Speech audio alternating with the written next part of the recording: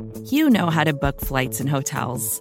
All you're missing is a tool to help you plan that unbelievable travel experience. That's why you need Viator. Book guided tours, excursions, and more in one place. There are over 300,000 travel experiences to choose from, so you can find something for everyone. And Viator offers free cancellation and 24/7 customer support for worry-free travel. Download the Viator app now and use code Viator10 for 10% off your first booking in the app. Find travel experiences for you. Do more with Viator.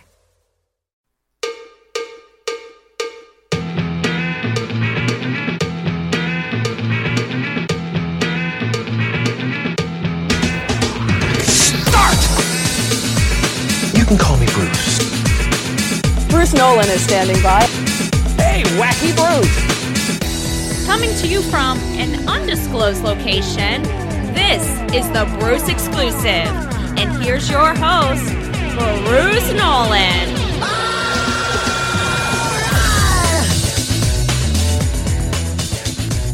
Ladies and gentlemen, boys and girls, children of all ages, welcome to another edition of the Bruce Exclusive, a Buffalo Rumblings podcast. I'm your host, Bruce Nolan. You can find me on Twitter and Instagram at Bruce Exclusive. Welcome back. So you know, because you're a listener to this show, that this show is primarily built around narratives. During the regular season, every game has a story. Sometimes multiple stories that come out. And those have a tendency to percolate. After the game on Sunday, they kind of come to a head on Wednesday. I address them on Thursday, and then I move on. And that's pretty much how this show has operated since its inception. But the funny thing is that sometimes I'll get done with a game on Sunday afternoon and go, I don't know what I'm going to talk about on Thursday. I'll be kind of scouring social media because that's basically the purpose for me, and to post pictures of dogs and food and make funny memes. But I'll be trying to figure out what the story is. What is it that people want to talk about? And if not, I'll be like, okay, fine. Well, this is what I want to talk about, so you're going to listen. But I will occasionally come to the end of Sunday night and go, uh-oh, I don't know what I'm going to talk about. And then Tuesday will come around. I don't know what I'm going to talk about. And then Wednesday will come around and I'll have, 1 page of notes, which is not nearly enough for a show like this. Today is one of those days where I have way too many notes. We're going to do our best to get through everything. I have a ton of emails to get to as well. I have no clue if I will be able to get to all of the things I want to talk about and also emails. No idea. So we'll do our best and we'll just see where the wind takes us. So the Buffalo Bills have made the playoffs 4 out of the last 5 seasons under Sean McDermott. Be as good as you can for as long as you can and hope you get lucky. You've heard that phrase from me on this podcast before. Applies in fantasy football, specifically dynasty fantasy football, which, by the way, I won the championship last week against Nate Geary, so I am the 2-time back-to-back reigning champion of the Dynasty League. Be as good as you can for as long as you can and hope you get lucky.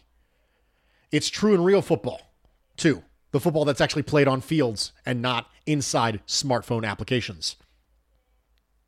The idea that this is the year, or Super Bowl or bust, that'll never really be a thing. There are certain moments, like Ben Roethlisberger's last season, where this is the end. But very rarely is that season Super Bowl or bust. Because the Steelers were never serious Super Bowl contenders. That was never going to happen. And so because of that, I thought it was odd the way that they approached their final offseason of Ben Roethlisberger.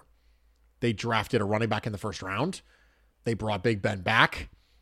It was almost like they were ready for one last hurrah. But you weren't going to win a Super Bowl in 2021/2022 with Ben Roethlisberger and the 2021/2022 Pittsburgh Steelers. So I always thought that was weird. So even in that moment where you had a scenario and it was a bust potential the opposite of that wasn't Super Bowl.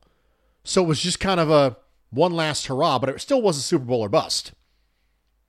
This year, a lot of people thought Aaron Rodgers and Devontae Adams might be gone from Green Bay next year. So this year it's Super Bowl or bust. And now there's some rumors, whispers starting to percolate that maybe that's not true. Maybe they'll both be back next year.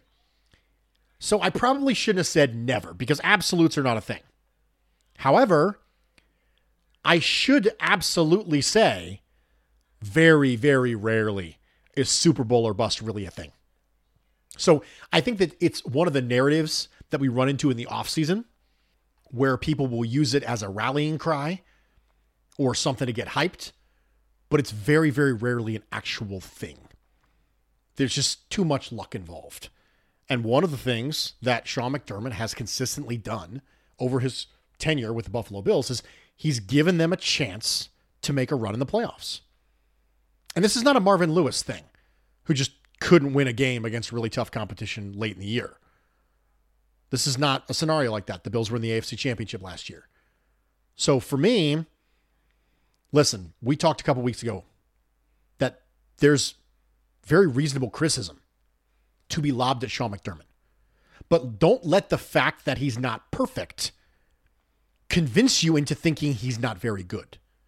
Don't let the fact that he's not perfect convince you to the fact that he's bad. Because we need to be comfortable living with imperfect coaches, imperfect quarterbacks, and imperfect general managers. The three main components of a team, the three overly scrutinized parts of the team, have to be championship quality. And that's broader than you think. Championship quality quarterback play is broader than you think. Championship quality head coach, broader than you think. Championship quality GM, broader than you think. And all three of those things are the case for the Buffalo Bills in 2021 and moving forward. So we can admit that Sean McDermott's got flaws. We can admit that Josh Allen's got flaws, although we're less likely to because of our affection for him. We can admit that Brandon Beane's got flaws. But don't let the flaws distract you from the fact that they are still indeed players and coaches and GMs that you can win a championship with. Be as good as you can for as long as you can. Hope you get lucky. One of the things that's funny about regular seasons is narratives ebb and flow. And some of the narratives that we look back on now, we kind of chuckle. Do you remember when the Bills were soft? Do you remember when they weren't able to respond to adversity? Do you remember the first couple weeks of this year where Josh Allen didn't come out strong and there was a Josh Allen can't play in front of crowds narrative? You remember that one? It was a fluke in 2020. Remember that one? These things ebb and flow.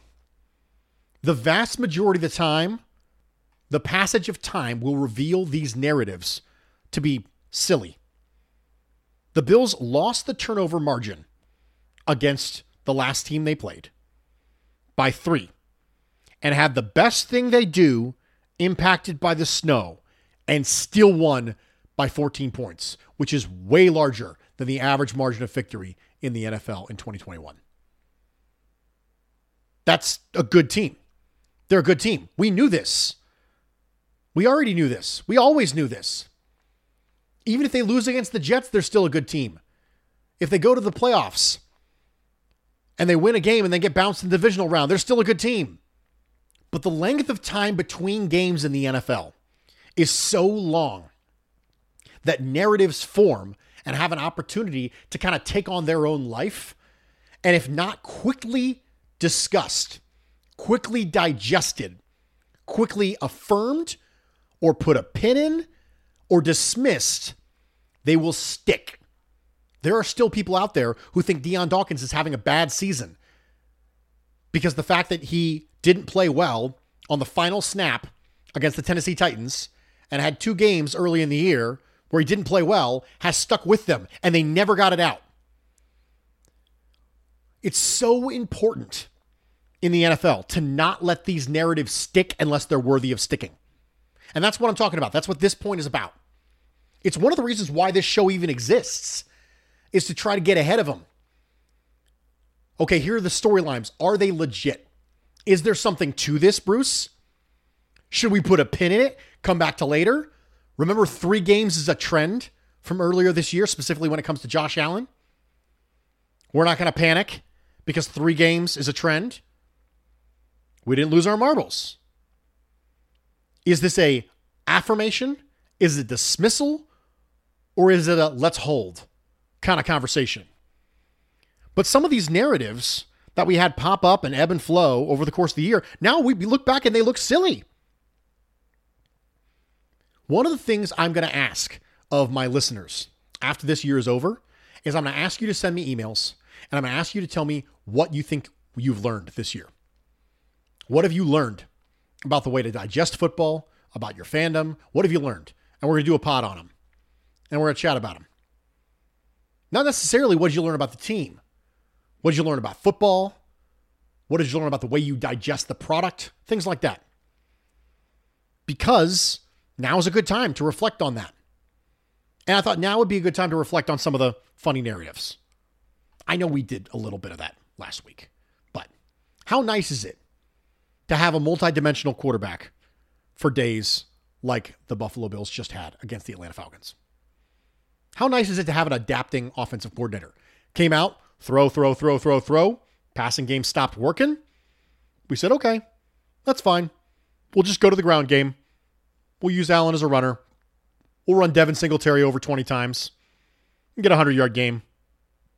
Traits give you options. And Josh Allen, whoever the play caller is next year, whether it's Brian Daboll or whether he leaves to be a head coach somewhere else, whoever that play caller is, has tons of options and would probably love to coach Josh Allen because you have all sorts of things at your disposal. And being able to pivot is one of the reasons why multifaceted quarterbacks are so important in today's NFL, because defenses are good. Defenses are really good. Everyone thinks that because offense is scoring more and more points than they ever have, it's because defenses are worse. And that's not necessarily true. I will say that the rules have overwhelmingly favored offense recently, but defenses are very good, and you need to be constantly evolving to be able to beat them. And the more traits you have specifically at the quarterback position, the more things you can do. It's one of the reasons why you've seen toolsy quarterbacks like Trey Lance get taken in the top 5. Offensive coordinators want to be able to tackle whatever it is they have to deal with. And if you have Josh Allen, you can. Now, the passer rating will tell you that it was his worst day of his career. It wasn't, which is why we should talk about using metrics in a vacuum. One metric in a vacuum in one game. The Green Bay game from Allen's rookie year was markedly worse than the Falcons game was this past Sunday. Markedly worse. Now, Allen did not have a good day throwing the ball. Even if those tipped passes would have fallen incomplete, he still wouldn't have had a good day throwing the ball. But he could pivot, and it certainly wasn't his worst day throwing the ball. It only looks like that if all you're looking for is passer rating. I think it's a great opportunity to point out that using things in composite, using multiple things, preferably balanced against themselves, maybe perhaps a composite that shares a name with a very popular liquid-based food. Maybe that would be helpful in scenarios like this. But I thought it was a good opportunity to point out that passer rating in a vacuum for a game is not a good measure of how well he played. Now, I don't think he played overly well in the passing game, but passer rating in a vacuum is not a good example of that. How about Ed Oliver and Harrison Phillips, ladies and gentlemen? Becoming 2 disruptive players on the inside. And I think that one of the things that we are talking about is how the value of a good one tech next to Ed Oliver has helped him take off. One of the big storylines coming into this year was if we can get reasonable or better one-tech play next to Ed Oliver, he could break out. I have a twist for you. The double teams on Ed Oliver is one of the things that's helping Harrison Phillips break out. Ed Oliver is one of the most highly double-teamed defensive tackles in football. He's helping Harrison Phillips break out. And that's the next point. The next thing I want to talk about is symbiotic relationships. I still haven't decided what I'm going to name this podcast, but it might be a Venom or Spider-Man reference because of the concept of symbiotic relationships. #nerd. But those defensive tackles have symbiotic relationships. The play of one affects the other. But we only really see symbiotic relationships certain ways in football. I'll give you a great example. We know that offensive line play affects how well a running back can play. We know it intrinsically. Man, it's not the running backs, it's the line. Who could possibly run with holes like that? We know that. But when you apply the exact same thing on the inverse side of the ball, we forget about it immediately. Defensive line has a symbiotic relationship with linebacker play. The same way that offensive line has a symbiotic relationship with running back play. But we don't think about it that way. How Ed Oliver and Harrison Phillips are playing affects Tremaine Edmunds just as much as the way Mitch Morse, Ryan Bates, and Darrell Williams are playing affects Devin Singletary. We know it on the offensive line. We completely forget about it when it comes time to talk about defensive line and linebacker play. Tremaine Edmunds has to play off of Ed Oliver and Harrison Phillips the same way that Devin Singletary has to read blocks in front of him. Those things are related. And we understand that good one-tech play will help Ed Oliver, but we don't think about that Ed Oliver will help one-tech play. We only see symbiotic relationships one way in football. We don't see them inversely the way that we should. But at the same time, we say things like, well, it's the ultimate team sport. It is, which means there are symbiotic relationships everywhere on the field, every snap. Corners and safeties, offensive line and running backs, defensive line and linebackers. All of these places have symbiotic relationships. I love analytics. You know this. I enjoy the ability to measure things that can and should be measured. But you got to know what you're looking at when you watch football to know how one person impacts another. If Ed Oliver cuts across to an A gap and then decides to spin back around to the B gap and Tremaine Edmunds is standing behind him going, which way are you going, dude? That puts Tremaine Edmunds in a little bit of a bind. Because it's almost like trying to walk past your spouse in the hallway where you both go left and then you both go right. And you're like, okay, oh, this is funny. And one of you makes a little joke about, oh, we're doing a little dance. Oh, yeah. And you always think it's really funny, but it's like really lame. But I do it anyway because I've been married a long time. And I'll take all the laughs I can get. It's the same way with linebackers and defensive line play. And so Ed Oliver playing well affects Harrison Phillips. Qualitatively, the way he plays, not good or bad, but just stylistically, affects the people behind him too. And so I want us to understand that football is absolutely the ultimate team sport. 100%. And so while it's great to measure people, we should do that. We should try our best. And players that can be isolated as best they can, we should try and do that. It's valuable. But we know it's the ultimate team sport, but we don't apply that knowledge to all the relationships. We only apply it to some of them. And I think it's as a collective when it comes to football fandom, we're getting there.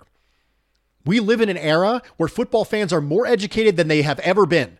Football fans have never been smarter as a whole than they are right now. And we got to keep moving forward as a fan base.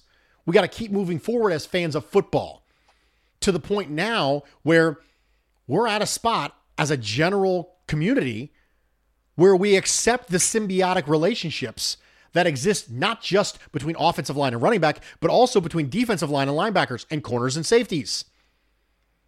That's the final frontier. That's the next step for football fandom is the acknowledgement of symbiotic relationships in areas where we currently do not recognize them. Speaking of Tremaine Edmunds, I want to talk about busts. Not because I think Tremaine Edmunds is a bust, because I think it's funny that we talk about it that way. You see, when someone is a free agent bust, we base that concept almost solely on inability to live up to their contract. It's very, very difficult for someone who signs a 1-year, $2 million contract to ever be labeled as a free agent bust, regardless of how they play. Because it's a value proposition. What you give versus what you get. And specifically, it's about money. Did they live up to their contract? But with draft busts, we don't do that anymore.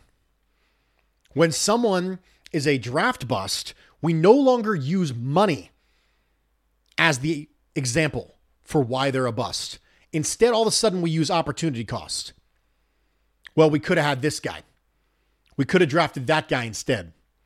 And that's what makes someone a bust. Not whether or not they're good, whether or not feasibly you think your team could have drafted someone else. But that same rule applies in free agency, does it not? In 2019, the Buffalo Bills signed wide receiver John Brown to a 3-year, $27 million contract. The New York Giants signed receiver Golden Tate to a 4-year, $37.5 million contract. So not super far off when it comes to average annual value. But when you look back at the Giants scenario and they go, that was a free agent bust for the Giants. They don't say we could have had John Brown. They don't say we could have had Cole Beasley. They say he didn't live up to his contract. So we care about opportunity cost too much when it comes to the draft and not enough when it comes to free agency, which I think is insane because both things apply in both scenarios. Let's go back to Tremaine Edmunds. Tremaine Edmunds' rookie contract is 4 years, $12.659 million. A little over $3 million a year. Has Tremaine Edmunds been worth a little over $3 million a year? Unquestionably. Now, he's going to be a 5th-year option player, which means the Bills essentially signed him to a 1-year, $12.716 million fully guaranteed deal for next year. That's a completely separate discussion. Is he worth that? Well, that's two completely separate discussions because it's two completely separate contracts. Was he worth the initial contract? I think that's pretty obvious he was worth the initial contract. Did he perform up to snuff based on that initial contract? Yeah, absolutely did. We can have a completely different discussion about 12.716 fully guaranteed for 2022. And then we can have a separate discussion about opportunity cost. But it's not just one of those factors. It's not either the contract or the opportunity cost. It's both. It should be both with free agents in the same way that it should be both with draft picks. Because that's the cost. The cost is the money you gave them, which come away from your salary cap, which is a limited resource, and then the draft pick you gave them, which is a limited resource. And then for a free agent signing, it's the contract you gave them, which comes away from your cap, which is a limited resource, and then the opportunity cost of not signing a different player at that same position to fill that same spot. So in both cases, there's a contractual cost, a cap cost, and an opportunity cost. Now, we can argue about the weighting of those things and how they're weighted differently, but they exist in both scenarios. They exist with your draft picks, and they exist with your free agent signings as well. So I just thought that was interesting. As we're discussing bad value, good value, bust, things like that, it seems like for free agents, we only talk about the contract. And for draft picks, we only talk about the opportunity cost. But there's opportunity cost in both scenarios, and there's a contract in both scenarios. I recognize that's more of a team building discussion, probably better for this offseason. We're probably going to have it again this offseason, but I thought that was interesting. Plurality pie, Buffalo Bills, Atlanta Falcons. Harrison Phillips, 19%, continues his strong play. Ed Oliver, 17%. Devin Singletary, the newly deemed workhorse running back of the Buffalo Bills, 15%. Sean McDermott, 14%. Stayed aggressive. Stayed aggressive. Brian Dable, 13%. Good job adapting. Mitch Morse, 9%. That's right. Go back, watch Miss Morse. Some of the stuff that Mitch Morse can do in pass protection is not overly common in the NFL. Go back and watch him. It's impressive. Other, 13%. Harrison Phillips, 19. Ed Oliver, 17. Devin Singletary, 15. Sean McDermott, 14. Brian Dable, 13. Mitch Morse, 9. Other, 13%. Ladies and gentlemen, plurality pie. We are going to take a quick break. We are going to come back, and then we're going to try and get through as many emails as humanly possible. Stick with me. We'll be right back. Vacations can be tricky. You already know how to book flights and hotels, but now the only thing you're missing is, the actual travel experience. Because is it really a vacation if you're just sitting around like you would at home? You need a tool to get the most out of your time away. That's where Viator steps in. You can book guided tours, activities, excursions, and more in one place to make your trip truly unforgettable. Viator has over 300,000 travel experiences to choose from. Everything from simple tours to extreme adventures and all the niche, interesting stuff in between. So you can plan something that everyone you're traveling with will enjoy. Real traveler reviews give the inside scoop from people who already been on the experiences you're considering, so you can plan with confidence. Free cancellation helps you plan for the unexpected. And 24/7 customer support means you can travel worry-free. Download the Viator app now and use code Viator10 for 10% off your first booking in the app. Find travel experiences for you. Do more with Viator. Welcome back, everybody, and thank you for joining me for this edition of the Bruce Exclusive, a Buffalo Rumblings podcast. I'm your host, Bruce Nolan. You can find me on Twitter and Instagram at Bruce Exclusive. Welcome back. Andy sent me an email, said, "Hey, Bruce, I have a few targeted player questions after the win over Atlanta, so I'll get right to it. Number one, based on the last 2 weeks, has Ryan Bates proved that he's worth extending? If so, where do you see him on the 2022 depth chart, and what might his contract look like?" Ryan Bates is a restricted free agent next year, which means if the Bills want him back, they can tender him, and they'll probably get him back. Free agent tenders for restricted free agents of this type have a tendency to hover around $2 million. I anticipate he will very likely be back this particular season. Last week-ish, you projected a Harrison Phillips extension by using comparable players from other teams. Assuming he continues his current trajectory of nice plus play into the postseason, how does your contract projection change, if at all? Probably not much, because there would still be a very small sample size of him being that good. So I would doubt it. I would doubt it would change at all. 3, with Trey White out for the season, how does Levi Wallace's performance under the increased workload change his free agent stock with other teams, or does it do nothing? Is it likely that he becomes a comp pick casualty in the offseason? Does a multi-year extension seem like a reasonable option? I'm completely fine extending Levi Wallace. As I've mentioned before on this show, Levi Wallace is a reasonable cornerback.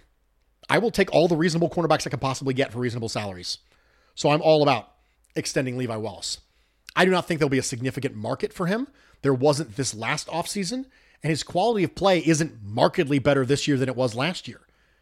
I think that the league pretty much knows what Levi Wallace is, and for a lot of parties involved, the best thing for Levi Wallace is to be in Buffalo. Probably the best opportunity for him to get playing time, the best system to fit his skill set, and the best thing for the Bills.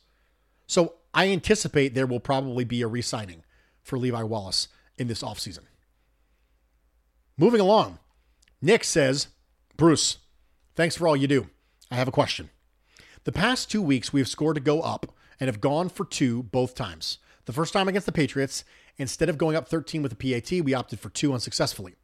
This week, instead of going up 6, we opted to try to go up 7, this time successfully. I was against the decision to go for 2 both times. The reasoning? Both scores were in the second half, where possessions are limited. In the Patriots game, we went up by 12 due to a missed 2-point conversion. The Patriots then score, cutting our lead to 5. If we would have kicked a PAT after our previous score, we would have been up by 6. And the big point here is a field goal puts us up 9 and extends the game to 2 possessions when possessions are limited. Luckily, Josh Allen did Josh Allen things, so it's a moot point. Similarly, against the Falcons, we scored to put us up 5, and a PAT puts us up 6. We go for 2, get it, and go up 8. If we wouldn't have succeeded, we need a touchdown on the next drive instead of field goal to go up 2 possessions. All right, let me stop you right there. So we scored to go up 5. A PAT puts us up 6. We go for 2. That makes us up 7, not 8. So that's a quick little fix there. He says, ultimately, it didn't matter and we won both games, but I'm curious to know if statistics back up the decision. So I don't have my own particular win probability model when it comes to these things. So there's many different win probability models that you can utilize. Ben Baldwin has one. ESPN has their own win probability model. I think Football Outsiders has their own as well. And each one of them is based on win probabilities, based on the information that they have in regards to scores with specific times left in games with possessions. So for me, I had no problem with either one of them. But I'm really not super helpful here because I don't have my own win probability model that I use. And I probably will never have my own win probability model that I use. I look at all of theirs combined when I'm kind of looking at it. Each team who has an analytics person typically has their own win probability model as well. So I had no problem with either one of them. I know why they did it. And it was for the same reason that you said. So the first time against the Patriots, instead of going up 13 with a PAT, they opted to go for 2, right? They wanted to be up to the point where you would have to score 2 touchdowns, not a touchdown and a field goal. Because you're right, possessions matter a lot. But in addition, forcing them to have to score touchdowns is very, very different than field goals. It's a lot harder to get a game-winning touchdown than it is to get a game-winning field goal. So if you have a chance to go up 13 with a PAT or 14 with a 2-point conversion, a lot of people will say, listen, I want to put the pressure on them to have to score touchdowns to win this game, rather than be able to tie it with a field goal to send me to overtime and extend the game. So I had no problem with either one of them. I can understand why somebody else might, but I do not have a particular win probability model to back me up. Jamie says, morning, Bruce. It's 8 a.m. in the morning. The Bills have their playoff space, and McDermott is proving his doubters wrong again. I've been meaning to resend this to you for a few weeks during the Bills' trials and tribulations over the last couple of months. To me, this week is a perfect week to look back on the season. You know what? I thought so too. Hence the conversation early in the pod. Getting to the playoffs is a sign of a good team. In the playoffs, you're in the hands of Lady Luck. Bad matchups, ref calls, player having a career day, bobbles of balls. They end themselves the season. That's why I'm quite content with the season. We like to talk about sample size.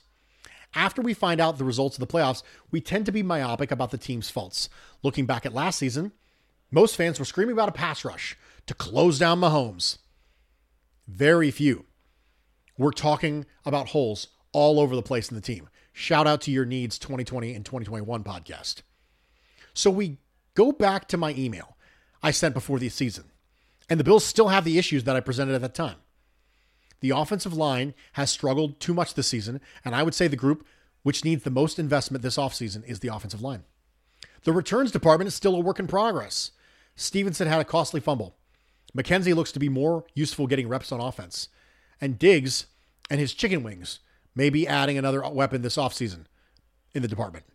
You may have noticed that Stephon Diggs was getting chicken wings to pending free agent running back and Falcons player Cordero Patterson. The COVID testing issue has raised its ugly head, and several times this season, but with the recent changes in guidelines, the Bills haven't been too badly affected. So one thing I assume this team is built on, particularly behind the scenes, is loyalty. You can see it everywhere. Bean is loyal to the players he's had back in Carolina, and McDermott always has his players' backs. Now, some of those players this season have repaid their loyalty. Wallace and Phillips, for sure, are definitely players who've really stepped up when needed this season. Get those players re-signed. However, are they loyal to a fault? Personally, this offseason, the Bean McDermott need to have some conversations with the players. Some management favorites need to be moved on from, and some need to be restructured. As the book of Bruce says, don't re-sign meh players. And there are a few players who can be easily cut who have been meh this season. So, in regards to being loyal to a fault, loyalty is a weird thing in leadership because sometimes it works out and sometimes it doesn't. But you don't really know until it happens. So loyalty is one of those things that's a character trait, not necessarily a character flaw. We've talked about this on this podcast before. But a character trait is something that has intrinsically positive sides and intrinsically negative sides. A character flaw is just straight negative. There's nothing but negatives there. And a lot of times we misconstrue character traits as character flaws. Loyalty is a character trait. It has positives to it. It has negatives to it. But you can't really cut out the negatives without also cutting out the positives. Now, you can be more discerning. So discernment on who to be loyal to. But sometimes you're just not going to know until the investment is made emotionally. So I do recognize that Sean McDermott is loyal, perhaps to a fault, with specific players. I get it. I do. But sometimes they repay you. You know who else Sean McDermott was loyal to for a really long time? Josh Allen. Not a lot of teams don't start panicking after 2 full years and their quarterback's not really good. Because as we've mentioned on the spot before, 2019 Josh Allen was not really good. He was But they knew what they were getting into. And they consistently draft players like Ed Oliver and Dawson Knox and Josh Allen, Jermaine Evans. These freaks who have the right mental makeup and they think, I'm going to give this guy time. I know he has all the tools. He's going to put it together. So the entire organization is built around this concept that you draft these ridiculous freaks and you give them time to develop. This particular season, Devin Singletary having a really good season, 3rd year. Ed Oliver, really good season, 3rd year. Dawson Knox, really good season, 3rd year. So sometimes the loyalty is repaid. Other times, players like Vernon Butler.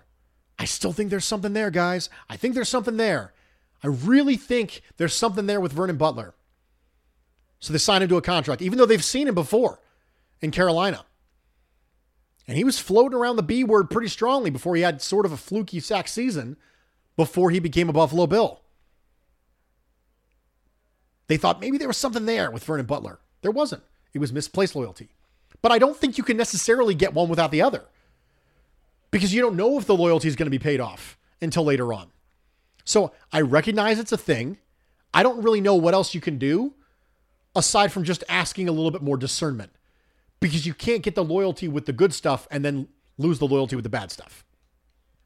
Jesse says, hey, Bruce, over the past few weeks, I've seen a lot of Tremaine criticism that doesn't match my perception of his play. However, I can't say I completely understand how to evaluate him. On one hand, he leads the team in tackles, missing fewer than most defenders across the NFL and limiting yardage better than most. On the other, he fares the worst of starting Bills defenders in limiting QB passer rating and completion percentage, and his 2021 PFF marks are below average. Which metrics should I be examining? Metrics aside, I can't say I have a good frame of reference for him. Can you help us understand Edmonds' job in the Bills' version of the nickel, other than him being the quarterback of the defense? How does Edmonds' role differ from that of Milano? Maybe understanding the difference will more clearly elucidate the specific role of Edmonds and help us evaluate him better. Please help us, Bruce. I sense that most of Bill's Twitter is just as lost as me when it comes to Tremaine, even if they pretend they understand. Linebacker metrics are hard. Let's start with that. There are some positions that are far more difficult to evaluate using metrics. Trust me, I've tried. I'm not saying that nothing is valuable. I'm saying linebacker play is really hard. It's one of the more difficult positions to learn to evaluate appropriately because of how dependent it is and how much understanding is necessary when it comes to role and what they were asked to do on a play. I spent a lot of this past offseason learning about linebacker play. Personally, I have a goal when it comes to my football knowledge every offseason. And I say, you know what? I'm going to read a book on this. I'm going to watch a lot of videos on this. I'm going to do something to evaluate myself, humble and hungry, #rise and grind, to get better. For me in 2021, it was linebacker play. So I don't think that there's an easy answer when it comes to metrics. And I wish there was a better answer for you. I will say when it comes to Milano and Edmonds, the answer is very little. Listen to Lorenzo Alexander talk about the Bills when they run out of nickel. and they roll out 2 linebackers. The responsibilities are basically play-based. And it's really not a scenario where Edmonds and Milano have overwhelmingly different job responsibilities. Now, they could have different responsibilities on a play based on specific who's on the strong side, who's on the weak side. And this weird percolating narrative that starts to pop up that we should move Tremaine Edmonds as an outside linebacker. He is clearly not a Mike. He's a Will or a Sam. No. What? No. That's not how any of this works. Can we please stop saying that? He and Milano have almost identical roles when they're in nickel, and they're in nickel almost all the time. Now, on specific plays, it could be different. But we literally have someone who played in the Sean McDermott defense telling us it's really not that different, folks. Lorenzo Alexander flat out said it. It's not that different between Milano and Edmonds when they're in nickel. But for some reason, we keep trying to make it different so we understand. So I understand it's not a great answer, but I touched a little bit on it earlier today when I talk about playing off of defensive linemen. Sometimes at the beginning of the play, you can freeze frame a play about a quarter second in, and you can see the gaps. And you can see what Sean McDermott's always talking about. When the Bills struggle against the run, he says, well, we didn't have good gap integrity. You can literally draw a line from each of the front 7 defenders and go, oh, that's his gap, that's his gap, that's his gap, that's his gap. And then if you press play again, you can start to see how those things shift over time. And if a defensive tackle gets pushed out of his gap entirely, and now all of a sudden Tremaine Edmonds has to cover 2 gaps, it makes you a little bit more lax. And mind you, this is coming from someone who was never a crazy high guy on Tremaine Edmonds. Coming out in the draft, I was not huge on Tremaine Edmonds. I was fine. I was good with it. When they made the pick, I was like, okay, yeah, that's fine. I wish we didn't trade up, but I get it. Most of the NFL was higher on him than I was. Most of the draft community was higher on him than I was. I have always been kind of weird when it comes to super duper freaks that I thought lacked nuance for the position. You remember I was pretty down on DK Metcalf. That turned out to not be a good thing. I was a little bit down on Tremaine Edmonds, a little closer to being right on that one. I still haven't found a way to really thread the needle when it comes to super freaks who I think lack nuances of the position. And so for me, to say, you know, if you understand gap exchanges, if you understand run fits, that will help you a little bit with Tremaine Edmonds. For me to say that, this is coming from someone who wasn't really crazy high on Tremaine Edmonds. I was fine with it. I was good with it. But the best thing you can do to understand Edmonds' job is learn about run fits. And a podcast is not the great medium for that. That's kind of a visual medium. And as you probably know, you won't be seeing me in front of a whiteboard anytime soon. So that is my encouragement. Number 1, metrics for linebackers are tough. Number 2, understand codependency and symbiotic relationships. Number 3, learn about run fits, because specifically the run game is a lot of the reason why people are upset at Edmonds. Learn about the run game. Learn about run fits. Learn about gap exchanges. Things like that. So that's a 3-part answer. Moving along. Evan says, I don't think I can be absurd enough in this email for how one-sided this game is actually going to look. We're getting a scary defense with game-wrecking Ed Oliver single-handedly forcing 3 and outs, Tyler Bass with an RPG launcher for a leg, angry Josh Allen coming in to throw for 350 and 5 touchdowns, and all of a sudden, a bunch of maulers on the line, with Devin Singletary doing his best to get Bean to extend his contract with a 120-yard day. It's going to be a bloodbath. 55-10 Bills. I'm probably being too conservative because I'm only thinking 1 pick 6 off of Zach Wilson. This team is set up to go on a run like the 2019 49ers if Jimmy G was a polar bear with a howitzer for an arm. I'll see you in the playoffs.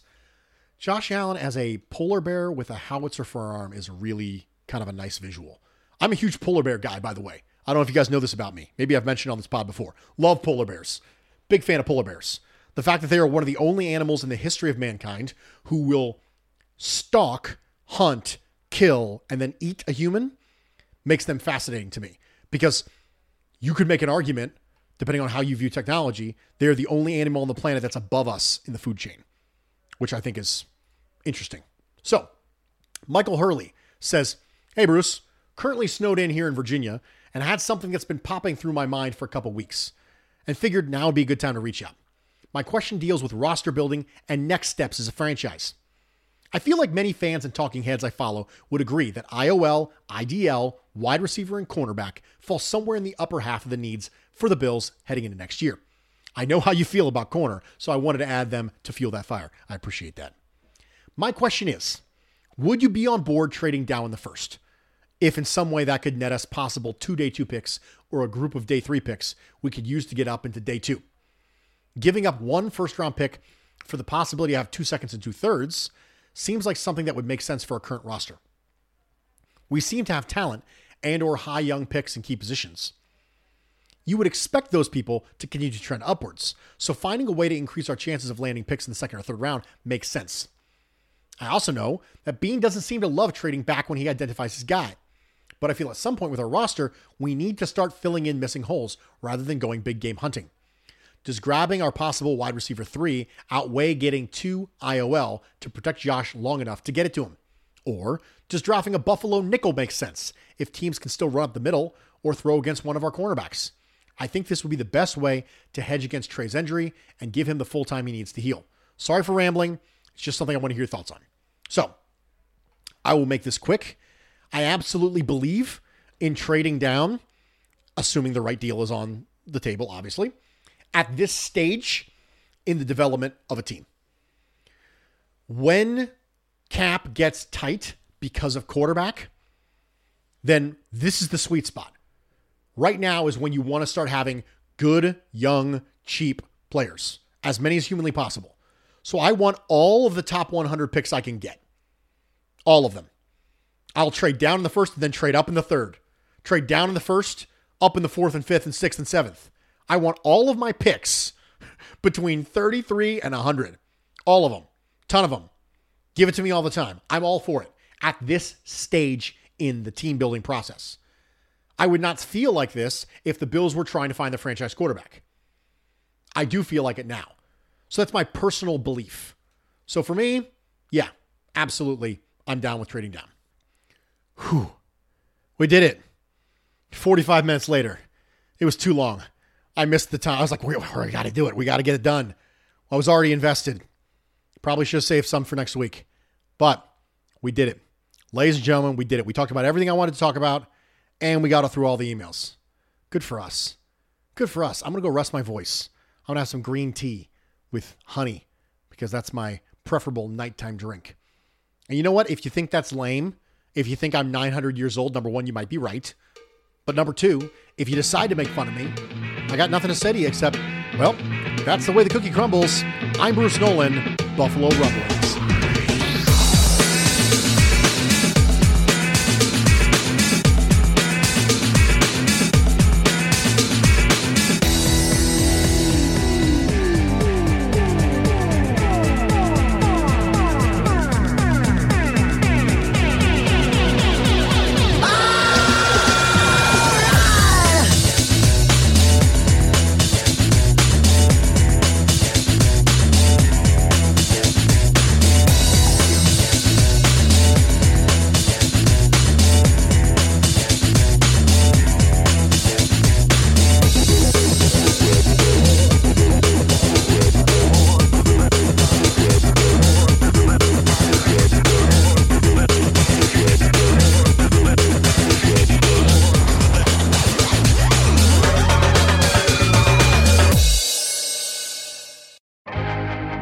First thing in the morning, as soon as you wake up, the to-do list starts.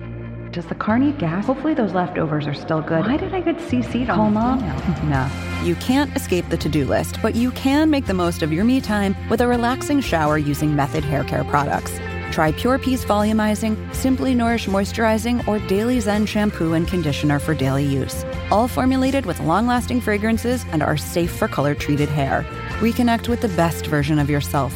Visit methodproducts.com to unleash your inner shower. More to-dos, less time, and an infinite number of tools to keep track of.